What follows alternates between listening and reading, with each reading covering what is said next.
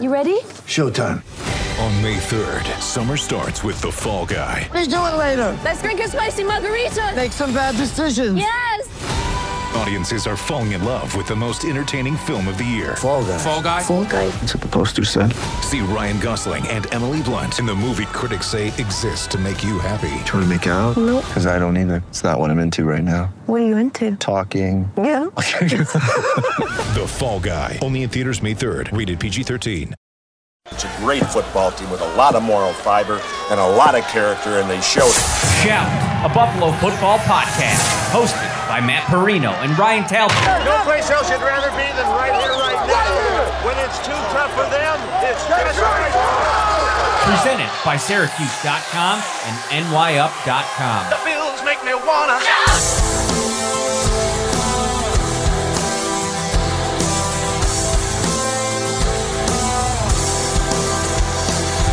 What is up, everybody? We are back in your life on a Wednesday night. It is Shout, a Buffalo Bills football podcast. He is Ryan Talbot. I am Matt Perino. We have some very exciting news. We are back in person at Wingnuts inside Froth Brewery this Saturday night. We're going to be out there at about 5:30, so come a little bit early. The show starts at 7. It's going to be our huge free agency preview edition of Shout, and we're doing it live at Wingnuts. We're bringing on a special guest, CBS Sports' Chris Trapasso. I got with him at the Combine, talked a little draft. We're going to bring him in to the show, have him check out the amazing wings, the amazing beer at Wingnuts and Froth this Saturday night. Ryan, I'm super excited about it. Yeah, I'm always excited we can get together, do a live show, and you can't ask for a better atmosphere than Wingnuts. Like you said, great food, great beers. I'm looking forward to it, Matt. We're not going to get too much into free agency just yet. We're going to save all of those talking points, and there's going to be a lot. Ryan's going to have a story up on the site, I believe Friday or Saturday. He's going to do some thumbs up, thumbs down on the recently released players that are now free agents.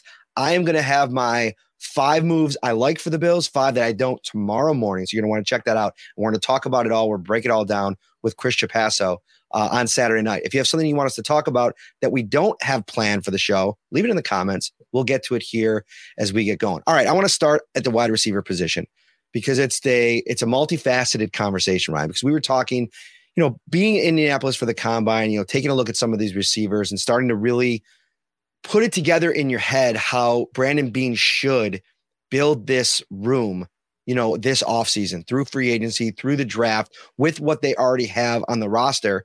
And, it's an interesting conversation because if you go back and look at last year's stats, look at the receiving room. Stephon Diggs, 154 targets.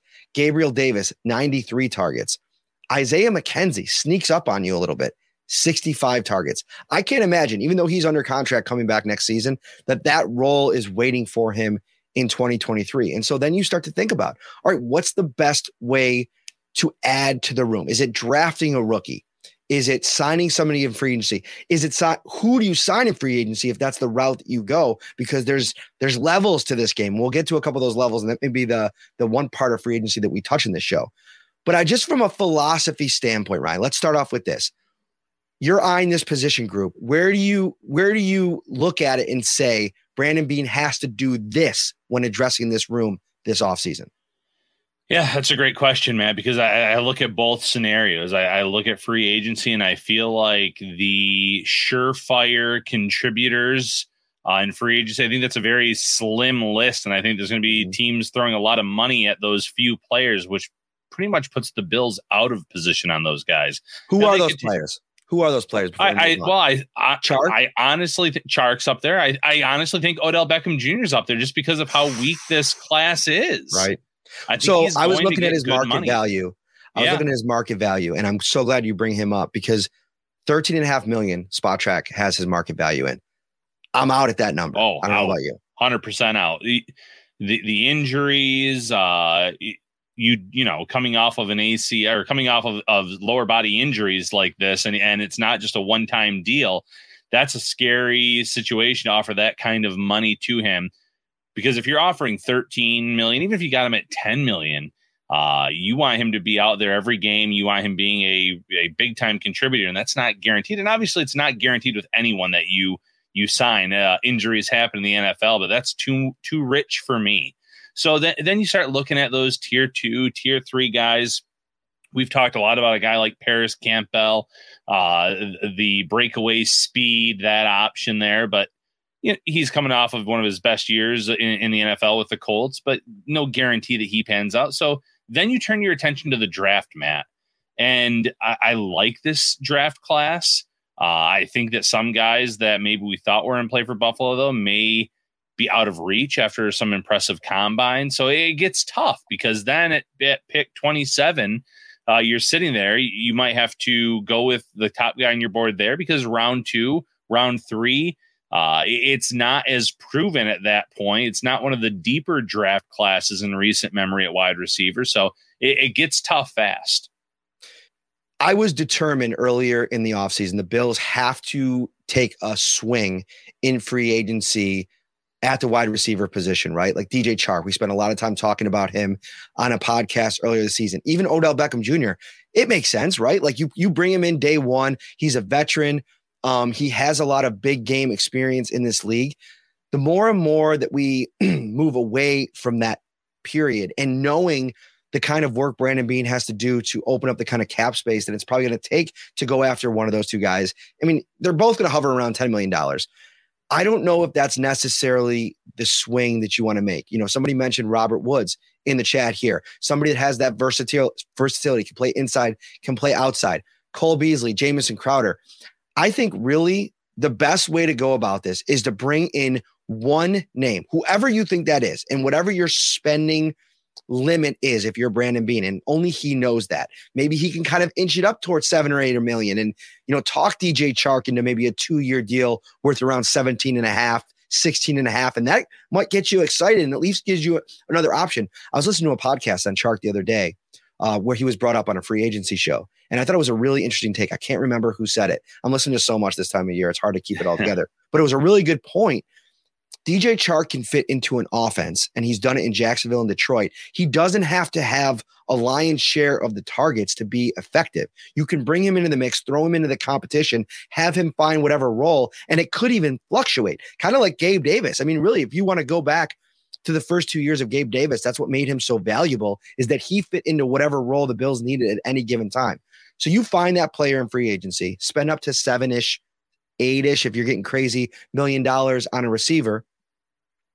And then you go into the draft and maybe take 2, Ryan, and then you figure it out later. And I think that number 27 pick, we were talking about it a little bit before the show, wide receiver is not only in play, but to me, it feels in a lot of ways, I love the tight end idea. And that's a conversation we'll have closer to the draft, but it feels like a priority if one of those 3 guys are there. But we were also talking about Jackson Smith-Njigba. Nobody raised their stock at the receiver position in Indianapolis more than he did. And I almost feel like Jordan Addison's performance, the hype on these 2 guys almost like flipped during that week, where Smith-Njigba now, he's being mocked. I've seen as high as 9 and 8 in some mock drafts. And you're seeing Addison go in the bottom third of the draft. I saw one where he went to the Giants at 25. There could be a really interesting scenario where the Bills could trade up 2 or 3 picks and land on Jordan Addison, who up to this point in the draft process, that's everybody's top guy at the position. Yeah, and Addison, you're right. He seemed like the pipe dream at one point, and Smith-Njigba looked like someone that maybe they could potentially get. The roles have been reversed completely. Zay Flowers, I still think he could be there in range for the Bills at 27, but he obviously helped his stock at the combine, looked really good, tested really well. He could go in the early 20s. That wouldn't shock me. Mm-hmm. So then all of a sudden, if that happens, well, the Bills are never going to reach for a wide receiver or any position. They're going to stay true to their board, and maybe they go offensive line, maybe they go tight end, maybe they go just another position that we weren't even considering. But that's what makes this so tough, because obviously if they don't go after any of these guys in free agency, they're letting everyone know that they plan on addressing it in some way, shape, or form in the draft. And they're going to have to hope that someone either falls in their laps in the first round, or that there's someone that they like enough on day 2 that they think can come in and contribute. If they don't address it in free agency, and then you get to the draft and the first 3 rounds go by and the Bills don't take a receiver, do you see that scenario playing out? Like, what's the likelihood of that happening? Because to me, that would tell you that the Bills believe in what they have on the roster. I mean, everything that we heard in Indy from Brandon Beane and Sean McDermott was ringing endorsement of Gabe Davis. And, in a lot of ways that would be, it'd be hard to figure it out, whether it's an endorsement of McKenzie, maybe a larger role for Shakir, and then maybe taking a day 3 wide receiver, adding that to the competition. But do you see a scenario, I guess that's the question, where we get to May 1st and the Bills only add 1 receiver and it comes on day 3 of the draft? Yeah, I think that maybe then Brandon Beane wasn't just saying the right things when he says they had a lot of faith in Gabe Davis and that the ankle injury hampered him, that they're expecting big things out of Khalil Shakir in the next year. Did some training with Eric Moulds recently. I thought when he was on the field, he looked pretty good, especially late in the season. He was getting more opportunities as a blocker, then started to get some opportunities in the pass game. I wouldn't hit the panic button just yet, but I feel like after these last few seasons where the Bills statistically have had one of the better defenses and they haven't been able to get to the big game, get over that hump, win the Super Bowl, I think now they need to shift gears and really attack the offense. So it would worry me to a certain extent, but at the same time, like you said, it would tell me that they do trust the guys they have in the locker room. Maybe they expect some later cuts or as the summer goes on, maybe there'll be some targets that become available that way, but it's a dangerous game to play. Like I said, I expect the Bills to add a tier 2, tier 3 wide receiver in free agency, someone that's not going to break the bank, but someone they think fits this offense, but give them the opportunity to still add one early in the draft. It'll be fun to figure out or to track what they end up doing. A lot of comments here in the chat, Ryan. Trade for DeAndre Hopkins. There's a lot that goes into something like that. And depending on what ends up getting thrown in, I mean, if you want to convince me that or sell me on the idea of maybe adding an Ed Oliver and some day 2 draft capital to go and get DeAndre Hopkins, if it works out for your cap, I think that's really intriguing. How do you think that ends up being a fit? Because I almost look at Hopkins over the course of his career has always been, he's always kind of led in targets, but guys have kind of fit in around him. He's never had like a superstar with him, right? Going back to Houston, I can't think of one instance where he did. Was Brandon Cooks with him for a minute? That's what I was just trying to figure out if he was there at all. I don't think that they crossed paths. I think it came after the fact, so I'm not 100% sure on that. I'll have to check that out. Yeah, but I don't know. I think it was Will Fuller was there more than anyone else. Fuller, right? Yeah, Will Fuller. But still, Fuller wasn't a superstar per se. He had some attributes that you liked. Right. I'm just thinking from a perspective of, okay, you go trade for DeAndre Hopkins. What happens to the target share in Buffalo? That 154 for Stephon Diggs falls off a cliff. I mean, you're talking to probably those two guys splitting targets. And, this is still a team with a head coach talking about developing the run game and developing the run game probably means more of it, which takes away targets as well. There's only so many offensive plays in a game. I don't think you want to be averaging 90 like they did in Miami that one week when it was that slog of a game.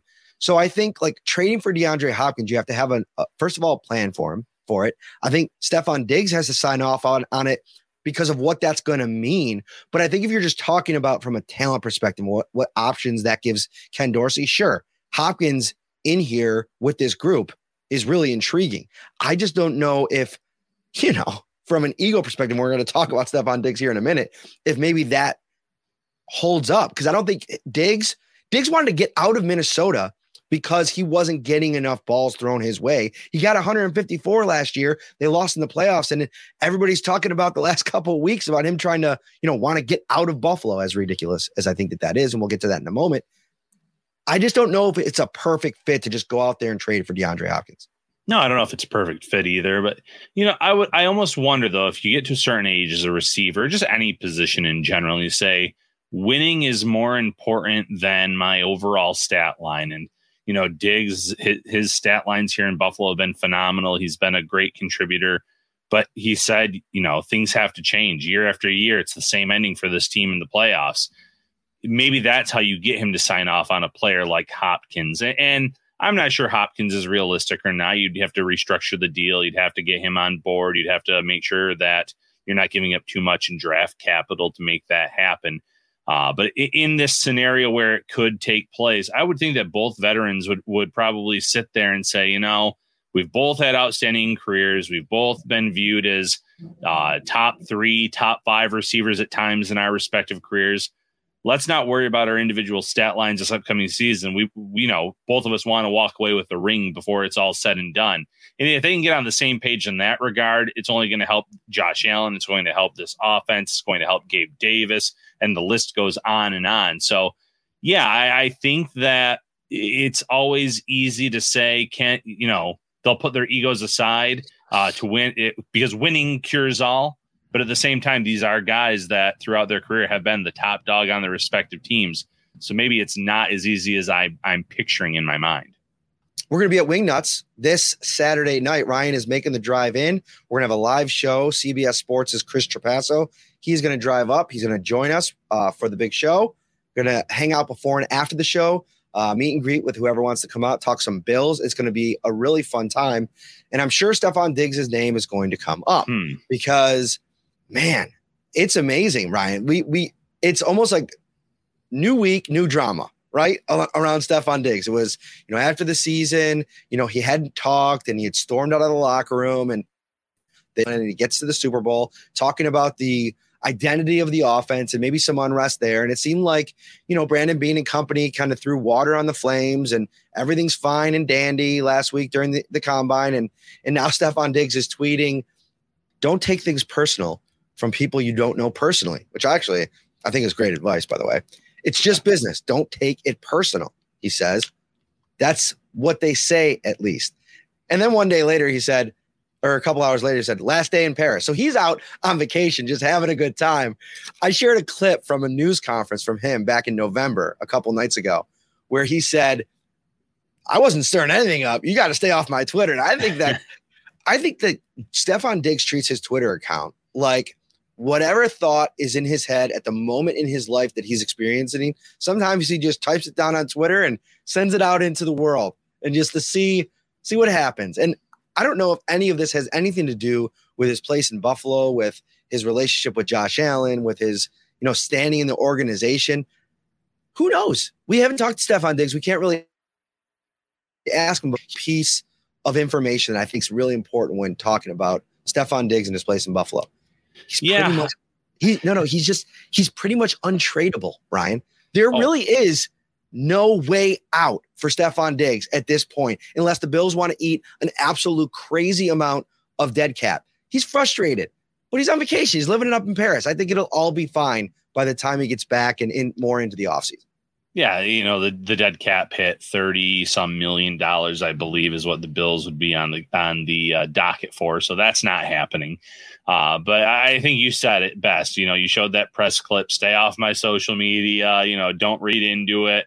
I really think that's the lesson to be learned here. Like you said, whatever random thought pops into his head, he'll type it in. I think sometimes, though, he probably enjoys the reactions that he's getting, maybe the panic that he's getting from some of the Bills fans, the reactions. And he's just like, I'm going to kind of start a little tweet storm here, and I'm going to put something out there and let people read into it however they want. I look at the outside looking in, and just in the last few days, I saw a Boston outlet put something about, does Diggs want to be traded? Obviously, tons of Dallas media have written stories about, does he want to play with his brother? It's good off-season content, especially nationally. But if you're here in Western New York, if you're here in Buffalo, that one, his cap hit makes it impossible for him to be moved. Two, I think we're just, anyone that is reading into those tweets, you're reading into them too much. Don't worry about it. I understand where the frustration is coming from on his end, but he's also had some of the best years of his career here in Buffalo, and there's no reason to think that that's not going to continue with Josh Allen in 2023. Shout out to Lauren, one of our OG listeners from way back when. We're speaking of meetups, we were able to meet up, both of us together. I believe that was in New Orleans. Yes, in New Orleans. We were able to say hi to her and the fam, got a picture. Thank you for the hair shout out. I appreciate it, which is funny. I actually need a haircut.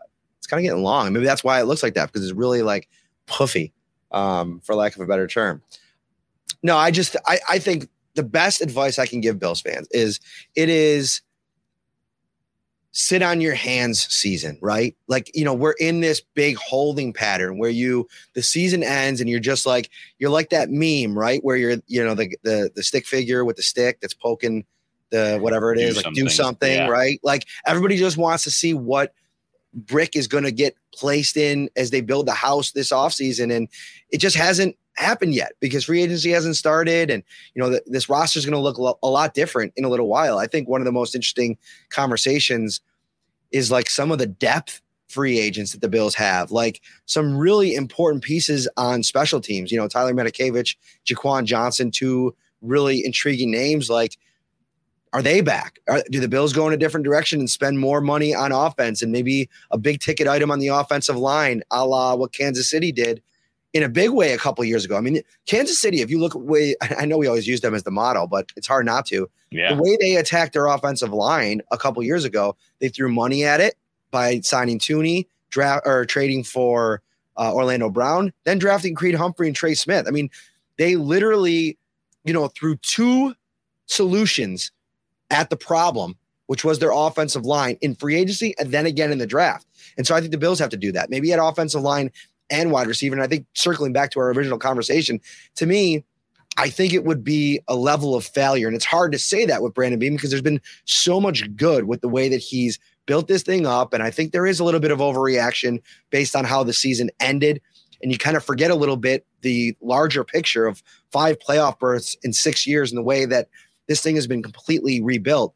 But I do think that they need some fresh developmental pieces, draft pieces in that wide receiver room. And, 2 day 3 picks over the last 3 drafts. And now it'll be, this will be the 4th draft here.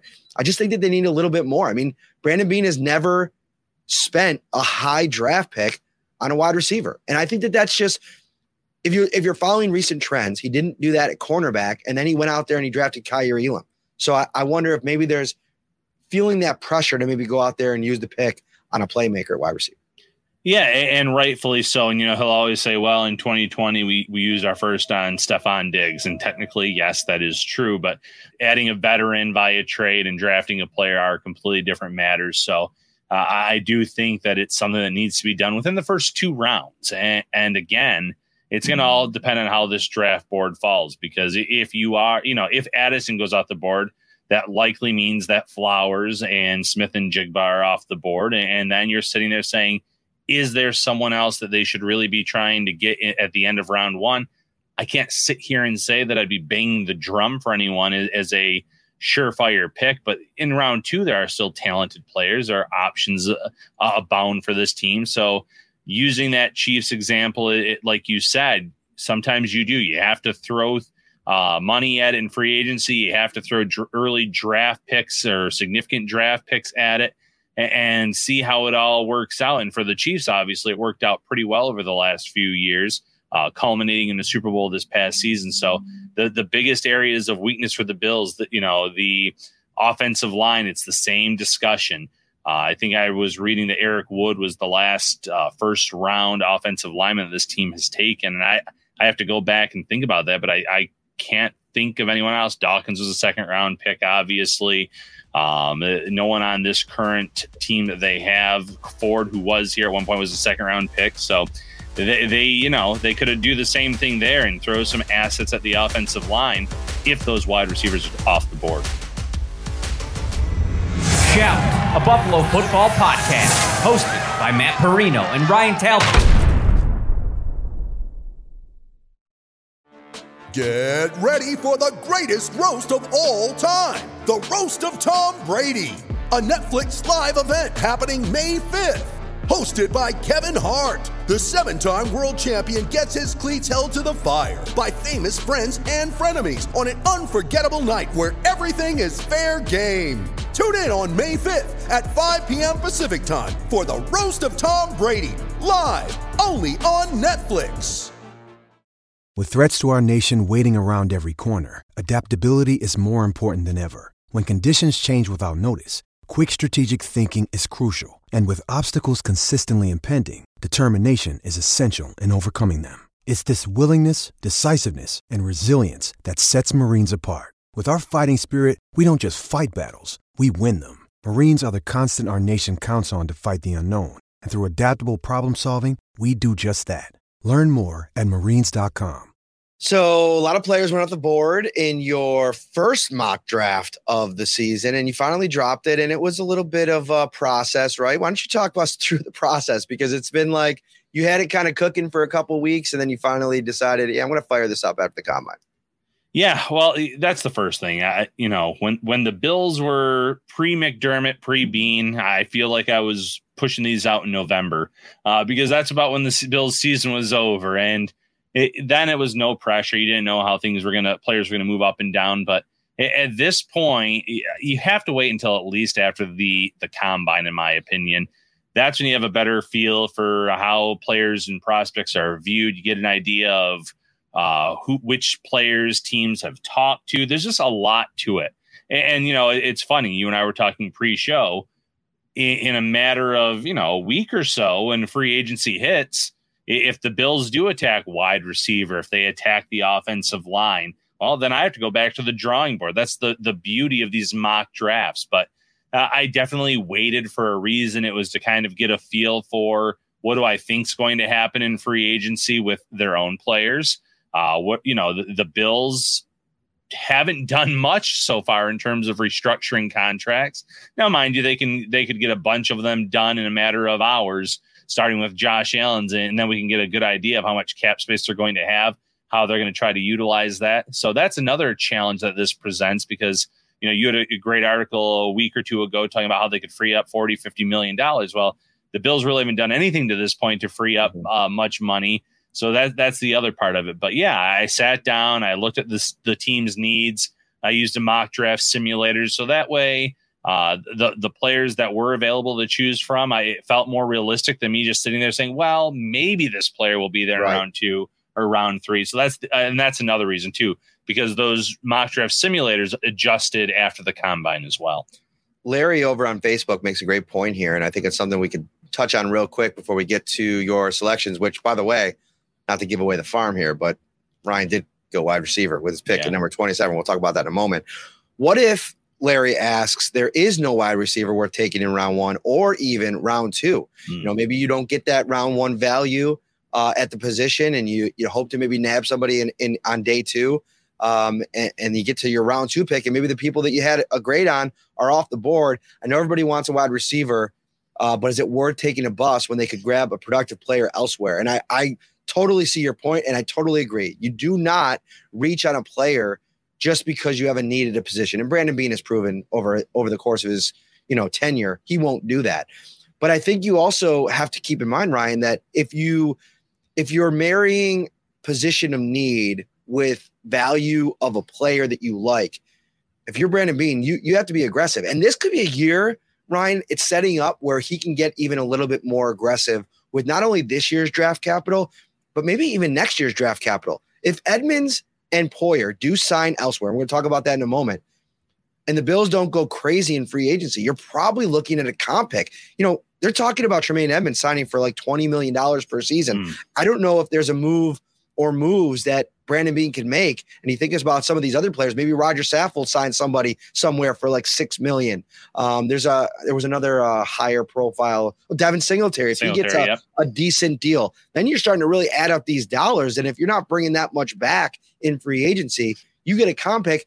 Maybe you want a Zay Flowers and you're worried a small run starts at about 20 and you want to get up 3 or 4 picks. Well, I feel better about maybe giving up a 4th or 3rd rounder to get up to that spot to get the guy that you want, because you might be having some picks coming back your way next year in the comp system.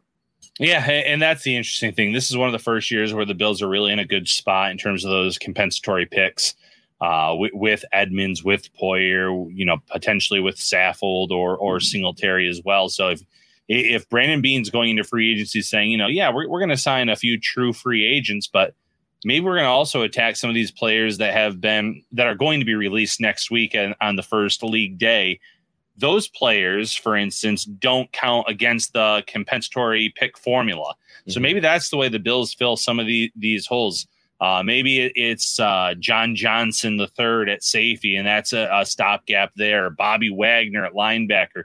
Players that can come in and provide an impact and don't count against that formula. So you're still filling in these gaps on your roster, but you're also looking ahead to the following season where, hey, I can get some pretty good draft picks in return for these players we're losing, and that's going to help us in future years. So, yeah, I can then trade a 4th-round pick in 2024 in this year's draft because I'm confident in what's coming back to me to get my guy like a Zay Flowers, who was my first round pick. There you go. Great transition, buddy. So, yeah. So you're right. This is how it's all so interesting, because those first few years of the Beane McDermott regime, we were all saying, oh, maybe compensatory picks. Well, no, Brandon Beane went wild in free agency and was signing tons of players, depth players, starters, this, that, or the other. This roster's in a good spot now where I don't think he has to necessarily go crazy in free agency, despite the number of free agents that this team has. Yeah, so you do go with Zay Flowers. He's available there. We'll see how the receiver kind of market figures out. Quentin Johnston, he's that 4th wild card receiver. There's some folks, the TCU, the bigger catch point, speedster. Some mock drafters have him going like top 10, right? And then some have him going back half of the first round, maybe, just a very a variance of opinion on this specific player.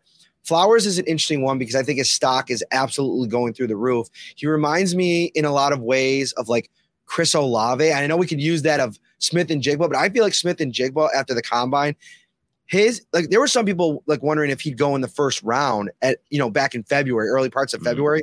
Now it's like top 10. I mean, he is skyrocketed. It feels a little bit different than Olave. Olave was kind of always in the mix with that group of wide receivers.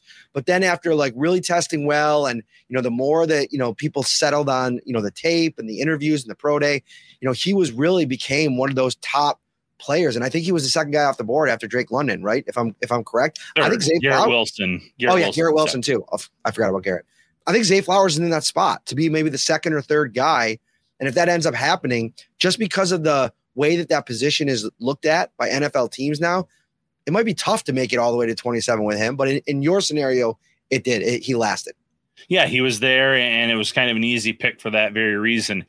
He's someone that I think can play inside or outside despite his size. Obviously, slot is where I think that the Bills would start him out. I think he could be a monster for the Bills in that role. We saw how productive Josh Allen was when he had a reliable slot option, and Cole Beasley, those 2020, 2019, 2021 seasons. I think that Zay Flowers can be that guy for Josh Allen. In terms of his stature, he's built very similar to a Steve Smith Sr., for instance, but a little bit faster. And Steve Smith Sr. was just singing his praises at the combine, loved him as a prospect. And this is wild because of how good this player was before everything that happened. His route running reminds me of Antonio Brown a little bit, Matt. Ooh. And Antonio Brown early in his career was just the best of the best in terms of route running. It was just, he was putting on classes for these other wide receivers to learn from. And I think that Zay Flowers can be that kind of receiver, eventually play outside more as well. And for the Bills, that's just that impact playmaker that I said, hey, if he's actually there, which he was in this scenario, no brainer for me. Yeah. Larry over on Facebook asking about who the Bills took in the 3rd round last year. That was Terrell Bernard. Sean McDermott said this past week, and I think Brandon Beane might have said it too, that they do think that he can play multiple spots, middle linebacker, outside linebacker. I don't know if you necessarily want to go into the season with him, written in pen in that spot. I think you probably want him in pencil, and you probably want him at the number 2 spot in the depth chart, depending on what you do in the draft and free agency. If Tremaine Edmonds does, we can kind of talk about that. You took, actually, before we move on to that, I want to talk about Edmonds and Poyer briefly. You have Steve Avila, interior offensive lineman guard from TCU. You have the Bills getting him in the 2nd round at 59. And then Jamie Robinson, the safety out of Florida State, in the 3rd. What's the value on Robinson at that spot? And this is a safety class that's really interesting. There's a couple guys at the top of the draft, and then it seems to really fall off a cliff. Talk a little bit about those 2 guys and why you made those picks there. Yeah, Robinson, explosive athlete, really good in terms of run stoppage. He's very versatile as well in terms of how he was used in college. The one knock on him coming to the NFL is some people say the size. I don't know if he can be true safety. I don't know if he's more of like a nickel type of player. I think that he's almost kind of not the same player as a Budda Baker, but do you remember when Budda Baker came out, people were concerned about the size, and the dude's just a playmaker. He makes plays. Right. I think Jammie Robinson's the same kind of player. He makes plays. He has a lot of the traits and the intangibles that the Bills look for at the safety position. I think he's someone that could come in immediately and compete for the starting role opposite Micah Hyde. Maybe you bring in a stopgap to compete with him, but I like him a lot. Let me just butt in here and ask a question. So you're proposing that the Bills take, for the second straight year, an undersized player in the third round. I do, but at the safety position, at linebacker, it's a whole different beast for sure. No, I know. Yeah, I just think you're going to get some. I think you're going to get some action in the comments. So. I'm sure. Steve Avila in the second round, TCU. I like him a lot. Again, versatility is the key word with these two guys. Guard, played really well at guard, over 500 pass blocking reps this past season, no sacks allowed. Played center in his career at TCU as well. I think he could be the heir apparent at center for Mitch Morse. Whenever Mitch Morse calls it a career, leaves Buffalo, Avila could slide over to that spot. Obviously, Ryan Bates on this roster could slide over to that spot as well. But Avila gives you those all three interior line spots. He can play them and play them at a high level. If you love Avila, to me, the process that I'm going through if I'm Brandon Beane in the draft is simple. It is, okay, I have these playmakers listed on my board that if they're there at 27 or close to 27, I'm going to get aggressive. I'm going to get them. Those three receivers we talked about, right? Addison, Flowers, Smith, and Jigba, they're on there. I think you probably throw a couple of those tight ends in there, Washington, Mayer, maybe even a Kincaid. If you want to go that route, and that's something that, just from a philosophical perspective, we could talk about in a later draft episode. And then maybe an offensive lineman, maybe even like a tackle. Like there's a couple tackles that really popped last week. And I know right now you sit there and you say, all right, Deion Dawkins, Spencer Brown. I don't think you're set there. I don't think you're set there, especially when you're looking 2-3 years down the road based on what we saw last season. So you have a pocket of players. Maybe there's even a couple defensive players that you put in there. Maybe there's a safety you throw in, a linebacker. But I think the best, you're looking at this top 60, right? And you look at all the big players boards like Dane Brugler, Daniel Jeremiah, Daniel Kelly over at the Ringer. I really think they do a good job of ranking these players and giving you an idea of where these guys are going to go in the draft. You look through those top 60s, and I feel like there's a pocket at like 35 to 55, where if the Bills want to just slide back a little bit, if one of those, pipe dream guys in there and they're not going to give up capital to get up, move back, add another second round pick maybe, or another third round pick. And then you have a better shot of getting like an Avila, maybe a Jack Campbell. And I think sometimes in the past, the Bills have been aggressive or had a lack of aggression, and it's cost them those players in the earlier portion in the second round, where I think if you see, I don't have any specific examples off the top of my head, but that is a really talent-packed part. Like I think of like a T. Higgins, right? Mm-hmm. Like just think about the year. Who did they draft that year? Was that Greg Rousseau? Or was that the year before? I think it was Rousseau, the T. Higgins year, no? Yeah, I'm trying to think of when Higgins. I want to say Higgins was a year off from that, but I may be wrong on that. We have the internet and we can look it up. That is the benefit of 2020. So he went in the same draft as Greg Rousseau. Okay. So you ended up getting a pass rusher at 30. Maybe you're somebody that's not like huge on Greg Rousseau, right? And they took Boogie Basham as well, right? Mm-hmm. Maybe you trade back in that spot. Maybe there wasn't a bunch of people high on Rousseau. Maybe you move back like 7 or 8 slots, right? And, T. Higgins, this is not a perfect example because he went at 33. First or second pick of this. Yeah. But maybe you move back to that spot. You take Higgins there. You take Rousseau a couple picks later. Maybe you put together some type of package. This is all hypothetical situation. But my point being, if you can add a pick in that top 60 that gives you a little bit more mobility and a chance to add like starters. Mm-hmm. And like also if you're picking somebody at 27, I don't think you're picking somebody that you don't have a specific path to playing time for. Like Elam's the easiest example to use, and we've harped on this, but I don't think you just take a roll of the dice at 27 this year. I think you make that pick if you are sold the guy that you're taking is going to be an impact starter for you in 2023. And I know that's hard to predict, but we've seen it over and over again. Good teams find a way to do that.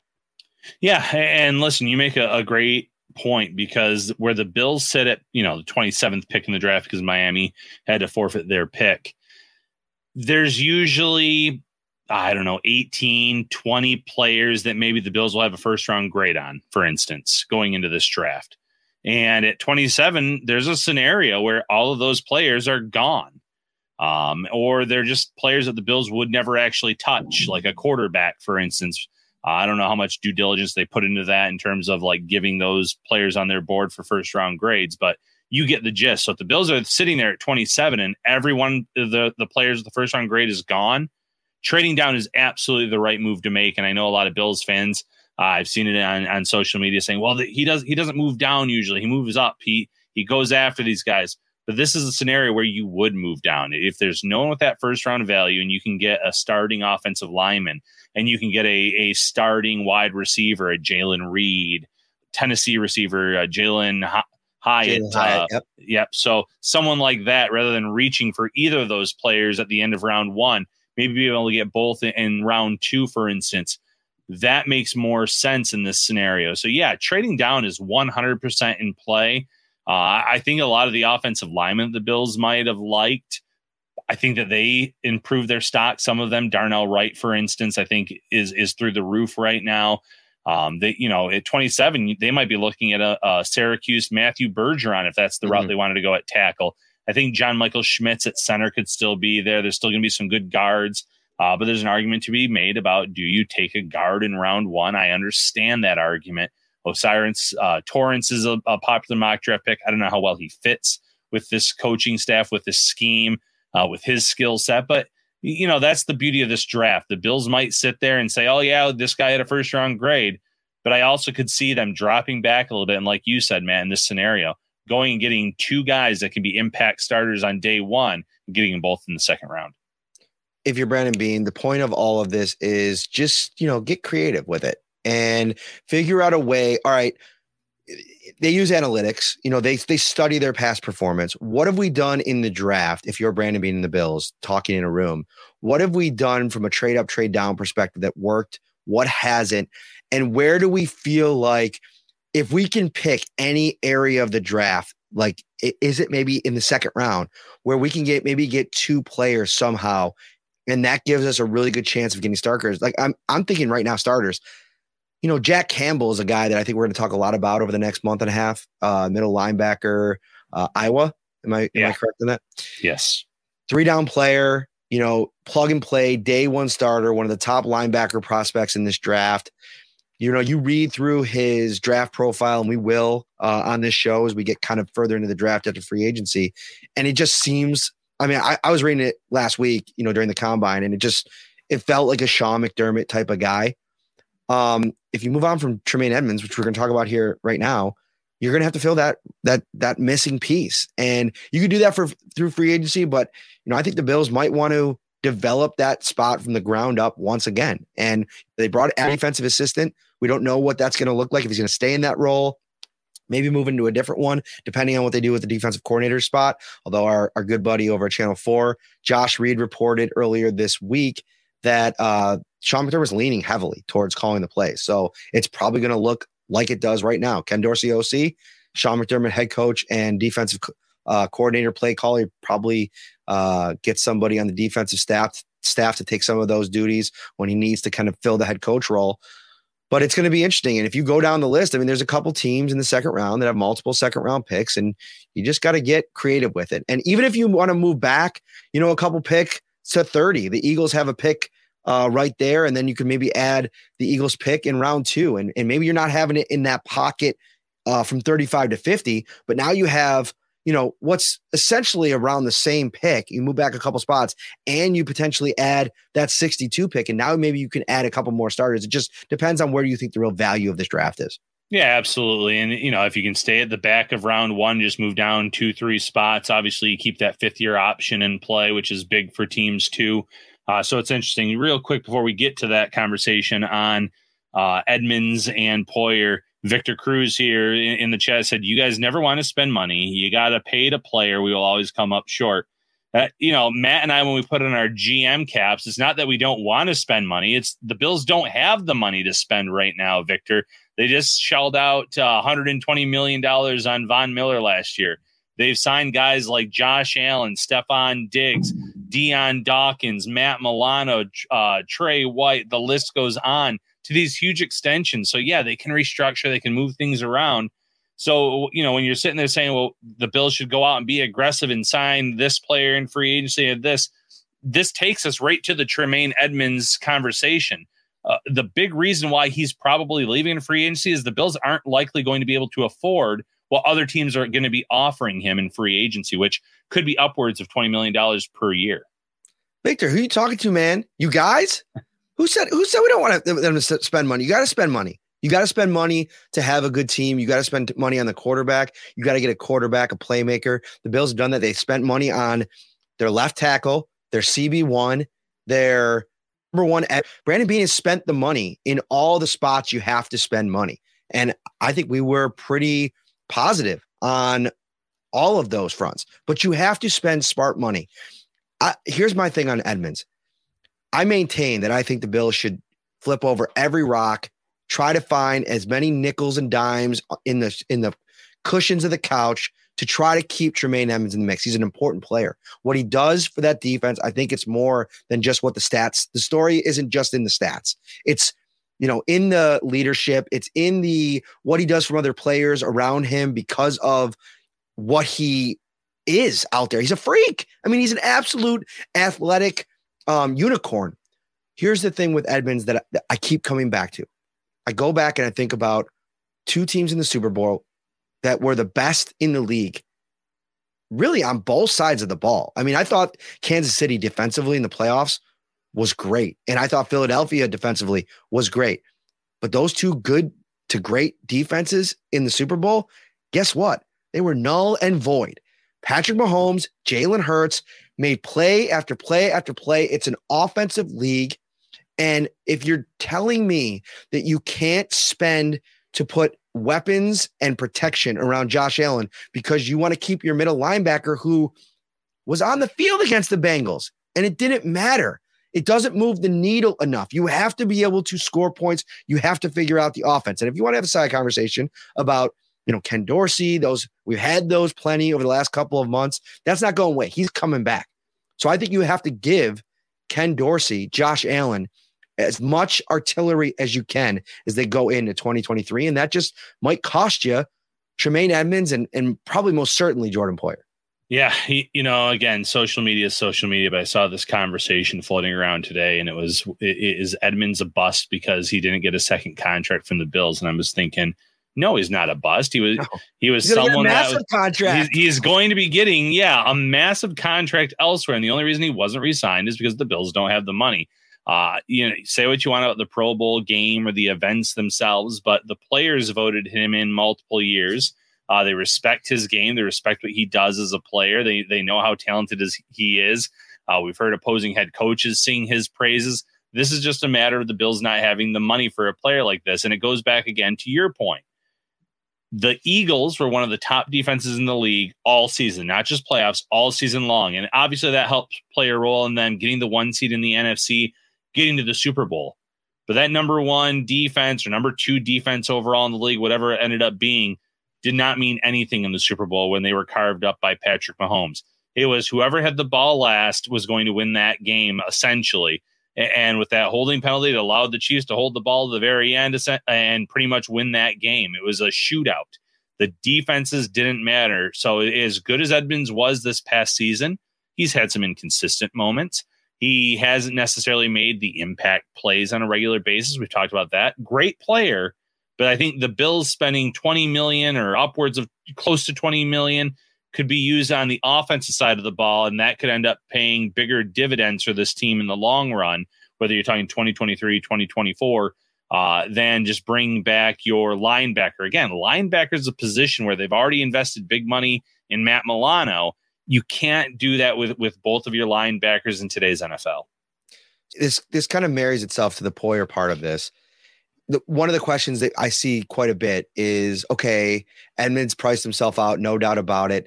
Does that open up maybe some extra dollars to go to maybe meet a threshold for Jordan Poyer? And listen, I want to say first and foremost, Jordan Poyer has been one of my favorite Bills to cover in my tenure. We do that thing where we vote on, we just gave out the first Ken Hall stand-up guy award, right? For somebody that always does, works with the media, does all their interviews. Deion Dawkins won it. We had to vote for 3 players. Deion Dawkins was in my mix. I voted for Jordan Poyer, number 1. I think he always kind of showed up. He always answered the questions. He was great to deal with. I think I mentioned on the show, I went over, met up with him at his house last offseason when I was in Fort Lauderdale. Just like a really good dude. Like, I have nothing bad to say about him. But from a football perspective and an organizational build, it's a business, right? He wants to get paid. He wants to get probably like minimum 25 guaranteed dollars on his final big, contract. And I can't blame him. The problem is, if you're the Bills, I don't know that fits into a 32-year-old safety into what you're planning on both sides of the ball. So I think even if there are a couple extra dollars to throw around, I don't think you're throwing that on Jordan Poyer, because first of all, he couldn't really stay healthy last year, even though he tried, to a fault, probably in these offseason negotiations. He's 32. You're going to have to develop his replacement. So why not start that process now, get ahead of it? You hate to lose the guy. You hate to lose the football player, but just from a football standpoint, roster building standpoint, it doesn't make a lot of sense anymore. And it seems like he wants a fresh start. I mean, some of the comments that he made on his podcast about like the sales tax in New York, yeah, he could probably take, if he gets even a slightly bit more money per year on his next contract outside of Buffalo, like in another market where the taxes aren't as bad, yeah, I wouldn't mind that either, to be honest with you. Yeah, no, listen, if you want to be a great team in today's NFL, you need to know when it's time to cut ties with a player. You can't hold on to a player for what they've done in the past. It's what they're going to do this upcoming season and in the future. And you just said it, Jordan Poyer, great player, great career in Buffalo from the time he joined this team. Really good 2022 season despite playing through various injuries. But he's going to be 32 when next season begins. He is starting to deal with nagging injuries left and right here. So do you really want to invest a lot of over $20 million guaranteed over however many seasons that is to someone where you're not sure he's going to be able to play a full season? As good as he's been, he's going to start declining as a player more likely than not because of these injuries, because of the toll it takes on you. And while you still have a Micah Hyde, and I know Micah Hyde coming off of a neck injury, I think it's easier to develop a safety next to a player like Micah Hyde when you're very confident in what he brings to the table as a player. So this might be that time to move on from Poyer, bring in a young guy, bring in a veteran, though, that can be a stopgap 1-year competition, legitimate competition at that spot, and then maybe move that safety, that young player into that safety role for sure into a starting role in 2024. I want everybody to move their schedule around Saturday so they can move themselves to Wingnuts, 700 Military Road, North Buffalo. We are going to be partying at Froth Brewery. Twofold. First of all, you can hang out. You can tell us how all of our takes were either wrong or right on this episode of Shout. We'll be doing another live episode of Shout, free agency preview. Who are the players we think the Bills should go after? We'll talk about the free agents that the Bills have hitting the market and what the future holds for a lot of them. We'll bring on Chris Trapasso from CBS Sports, get a chance to meet him, share a drink with him, talk about the draft. I mean, you will have access if you get there early enough. We'll be there at about 5 o'clock. Start setting up by about 5:30 to about 6:45. It's mingling time. We'll just talk about the Bills, do the show at 7. And then Ryan and I will hang out at after the show around 8 o'clock for a bit, talk to you more. If anybody wants to hang around, maybe get there a little bit late. Chris has to go right after the show, but he'll be there before the show. So come out, have a couple beers, try the wing flight, Ryan. Tell them about the wing flight. Yeah, wing flight. Every flavor of wing on a platter for you to try. Get a froth flight, get a wing flight, and have a really good Saturday night. Have a really good Wednesday night. We will see you on Saturday night at Froth Wing Nuts. See you then, everybody. Shout, a Buffalo football podcast, hosted by Matt Perino and Ryan Talbot.